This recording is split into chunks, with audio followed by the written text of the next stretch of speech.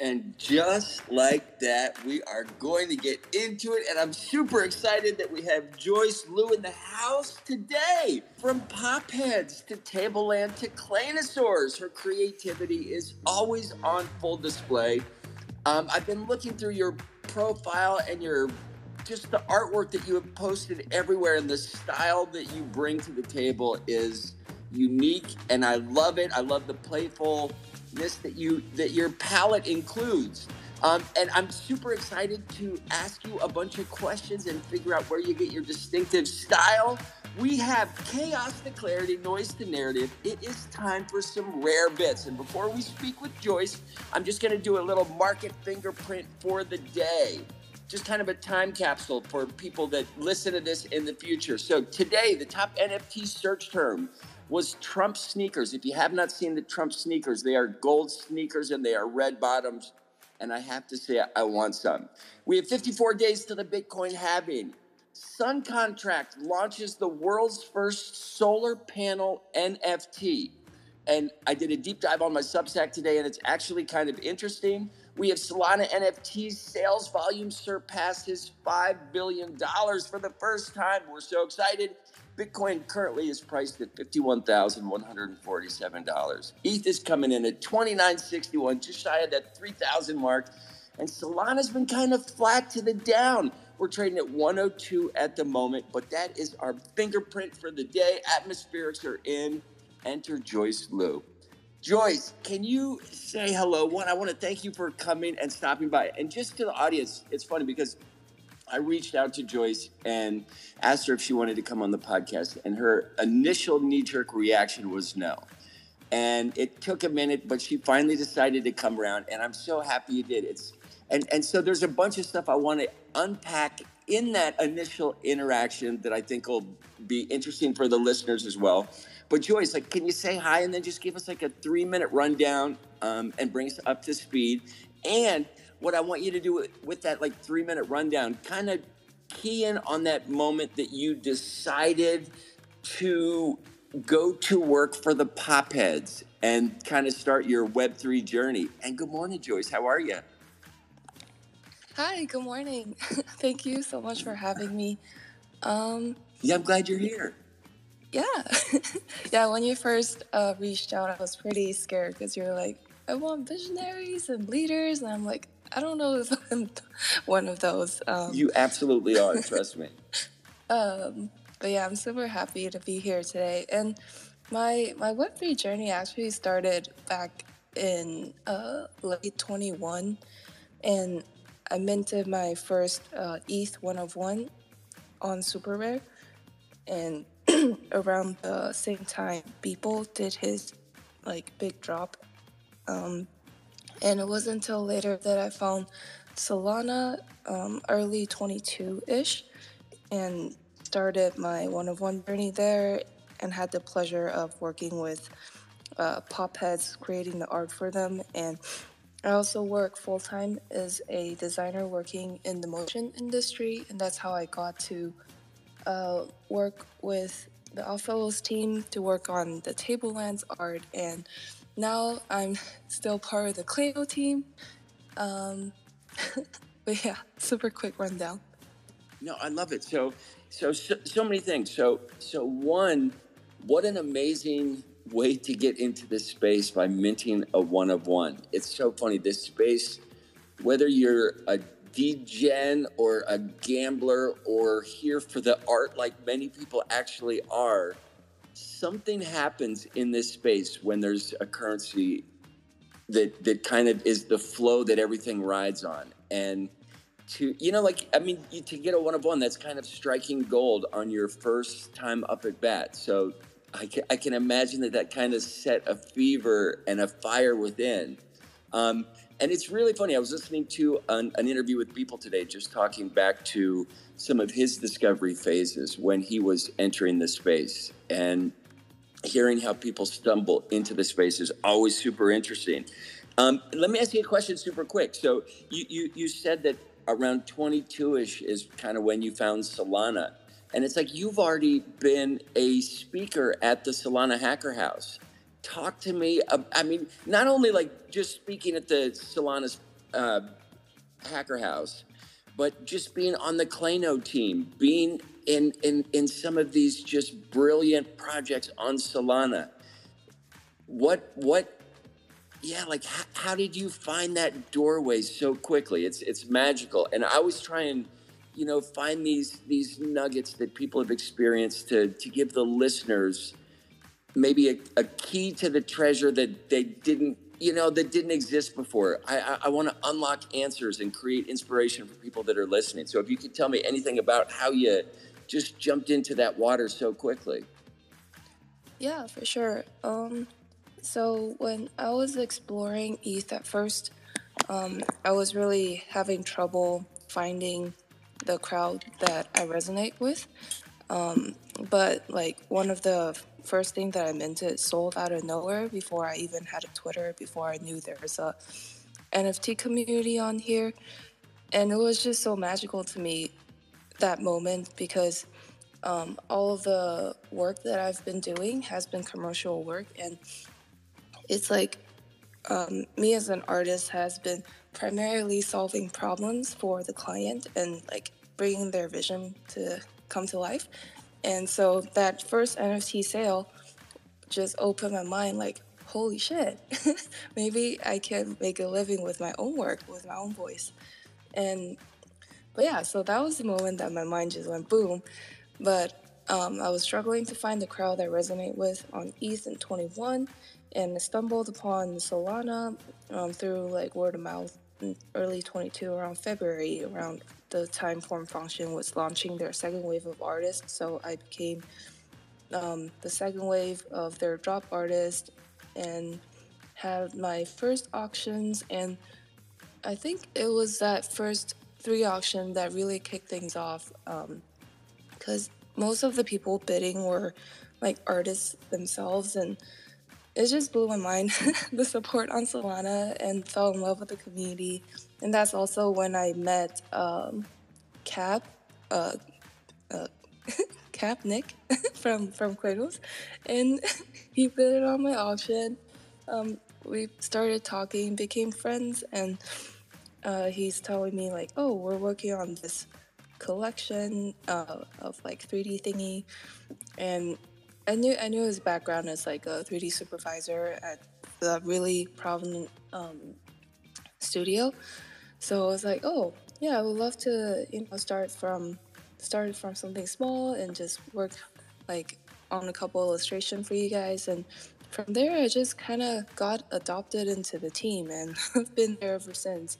Was for being like a speaker at the Hacker House. That was also really cool because originally I'm from Taiwan, and growing up I've always been told like, oh, you should not pursue art by all the adults around me, except for my mom.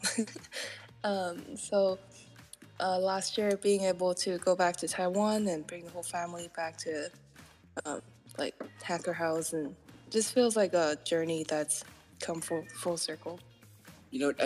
So Joyce, you touched on a couple of things that I think are super interesting. So one, just the fact that when you got involved with Solana, you immediately found community, and that is something about that blockchain for some reason, that the people that are involved with it, the people that go to the hacker houses, the people who love that ecosystem, the builders, the art, anybody who's involved in that ecosystem, their ability to foster community is second to none, I think. So it is really neat to get in the fold of that Solana ecosystem because it is a community. And then the other thing that I think that is really interesting that you talked about was, and I think many kids that are artists, I grew up an artist as well. And when you grow up with parents that don't understand creativity, or that don't come from a creative background, as a kid, you're put in this position of breaking the mold, and it's not easy to do. And when neither of your parents are on your side, it takes even more guts to break out. And some people don't. But when you have one parent kind of in your corner, rooting you on, that understands and sees your passion, that fuel that parents can give their kid is immeasurable. It fuels the tank for a lifetime. That support, that supporting creative endeavors is something that, and trust me, I understand it's difficult for parents to support these endeavors, but the fuel that it puts in the tank for your kid it's something that you cannot get anywhere else. And I think what's interesting, I hear a lot in conversations that maybe future forward, we will get to a point where kids don't necessarily go to college. I'm not discounting it, but things may get more specialized and the learning may change. And when you decide that you don't want to pursue being a doctor or a lawyer or an engineer and you want to pursue something creative, there are so many cultures in the world that instantly distance themselves from you. And parents, when they do that, it's really difficult. So to find support in the ecosystem, I think it's awesome. I'm a huge fan of your mom already. So I think that's brilliant to have somebody in your corner like that. Listen, talk to me about how do you define creativity and how do you express that in your work? You talk to me about spending some time kind of getting your chops up, right? Doing creative work for others and bringing their vision to life. But talk to me about like finding your voice and finding that creative outlet. How do you key into that? Ooh, that's an interesting question because I think I am still finding my voice, and I don't think that's I think that's a journey that everyone's like on. So I so I think through personal work, I've always liked to do personal work, even like before NFTs, just on my off time, not do client work and explore like what my interest is at the moment. And I've always really envied the people who have a really distinctive style and can just stick to it and do it for a really, really long time. But I was never one of them. I like to like explore. I'll see things, be like, "Ooh, that is really cool." Like, "Oh, that technique looks cool." Mm-hmm. So I'll like jump around and try things and just like learn. And I like to learn and add things to my toolbox. So if you like scroll through my portfolio or my Instagram, you'll see kind of the progression of styles that I've tried. But I think the current like 2D, 3D style that I have with my main one-of-one collection called the Kindling, that one came about when I was exploring 3D and first trying to learn it. And it just, I've always find like light, the movement of lighting and shadow and color fascinating. So it was the moment of, oh, what if I can combine 3D lights with like 2D animation, because that's also something I was trying to learn at the time. Like 2D animation, 3D lights, color, combine all that together, what would that look like? And I guess that's what my current style is. So yeah, to answer your question, I think it's a journey, and creativity for me is just like constantly getting inspired and learning, trying new things. Do you have any advice for women that are starting out in this line of work, whether it be art or just in the Web3 ecosystem? Just get yourself out there and really find your crew. Get yourself out there. That is, let that resonate to everybody. You need to, it's funny. I was speaking last night to on a space, and one of the biggest lessons I've learned as an artist is sometimes you just need to send it. You need to get it off of your palette so you can turn the page and continue to grow. And so many of us find excuses not to post, excuses not to get the work done, excuses not to hold a space, excuses not to be on a podcast, excuses not to draw, excuses not to practice, all of those things. And I don't know. It's great to get that shit out of the way. And it seems like you're constantly involved in putting out work, and that makes me excited, and I think artists need to do that. Talk to me about this. Talk to me about the creation of your character designs when you're doing concept art. Ooh, it depends. It depends on what the brief is. But for my personal work, let's just talk about critters because Okay. I love them. So critters are one of my one of one collection. So you can see my PFP is one of them. And I think when I create characters, if it's not client work, I really just want to create something that will make me smile, make other people smile. So these little critter characters, they look like just like a doodle, but they came at a moment of like really frustrating moment trying to learn 3D, like can't find a button, the same button we have on the YouTube tutorial. Be like, why? Why is it so hard to even just follow a tutorial? I fucking hate this. Oh, sorry, I just swear on your podcast. But No, you could the F-bomb all you want. Yeah, it was just like so frustrating starting to learn 3D, you know? So at the time I was like, oh, I just want to do something fun and like make it wiggle, make it dance. And that's kind of just how Critter came about. So it's always, since then, it's been a reminder for me to like not take things too seriously and have fun in the moment and like spontaneity and just like be happy because life is short. Joyce, it's funny. So two things. One, I want to double click on Critters for a second, but Critters seems like such a wonderful expression of your voice. And when you talked about admiring other artists who get in a lane and just ride or die in that lane, whether that's good or bad, it's their style. But it's so nice to see your exploration, and then life kind of gives you your lane. And so seeing how you express yourself with Critters is awesome. And it's funny, I was going to ask you about color palette and how much of it plays into your Critters collection. But I wanted to add on that just because you enjoy the relationship with light and shadows, especially on 2D stuff. So if you want to comment on either, like how do colors motivate your work and or the lighting of these things? I think color and light, I just always been really interested in the relationship, like how light has an effect on different objects that are different colors, and how like atmospheric perspective also comes into play, just all that intricacy.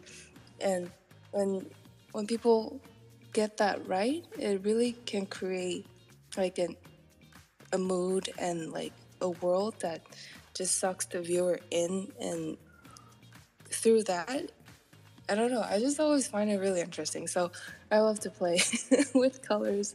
All of my work look like rainbow vomits.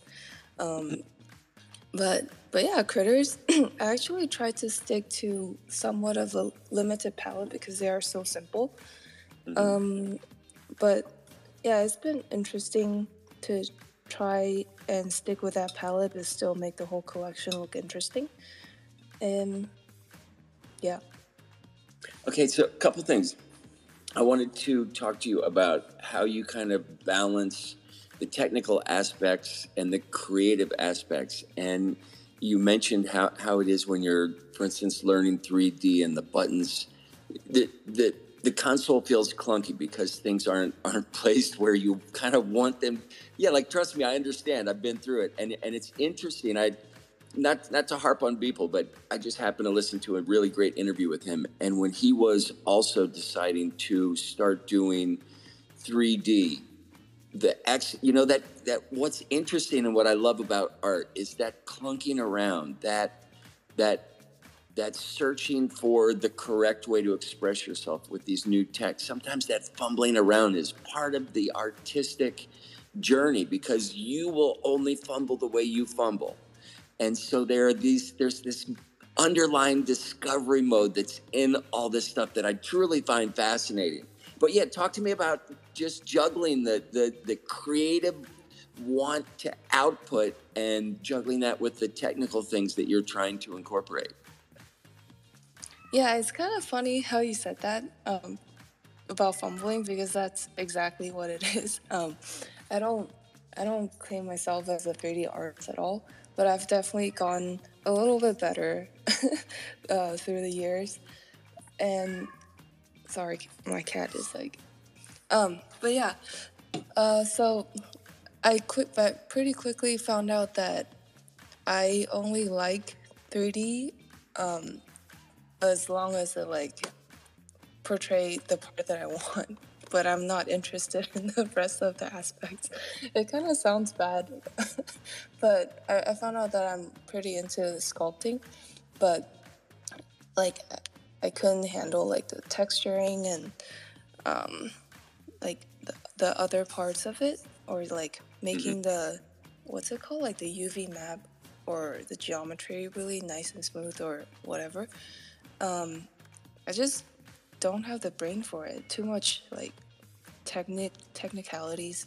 So like my work till this day, I just kind of make what I can, and then the rest I just paint over in Photoshop. It's so bad. If like a professional 3D artist go and look into my file, they'll probably have a heart attack. I love that. Listen, do you ever use generative grid systems when you work? No, what is that? It's just it can be helpful for doing spatial stuff in 3D and stuff. And it gets into some AI stuff. It's some new stuff that's coming out, and I just wondered if it had hit your radar yet. Do you think that Web3 technologies are changing the landscape of digital art? Yeah, definitely. Like the AI, and we're seeing a lot of people doing different things with it. That's all really inspiring, and I don't think I'm seeing as much incorporation from the Web2 art studios just yet, but I'm pretty sure eventually it's going to be incorporated into the workflow. And Joyce, when you talked at the Solana Hacker House in Taipei, did you have a goal in mind that you wanted to share? Like, what message did you want to convey at the house? Honestly, I just wanted to show my family like part of the crazy Web3 world that I'm part of. And they were all extremely proud, and especially my mom. So, yeah, that was my goal. Yeah. Listen, and talk to me about the involvement in the Kindling series and the Beeple Studio opening exhibition. Wait, sorry, could you repeat? My bad. The Kindling series? Uh-huh. And the Beeple Studio opening. Oh, yeah. So when people did his studio opening and had that open call for people to submit work, my friend Nee really encouraged me to submit, but at the time I didn't want to. I was like, just didn't want no to way on the podcast. Yeah, it's like, no way I'll get chosen. But I submitted anyway because he kept pestering me. But this goes back to the thing we were talking about, like putting yourself out there, like take chances.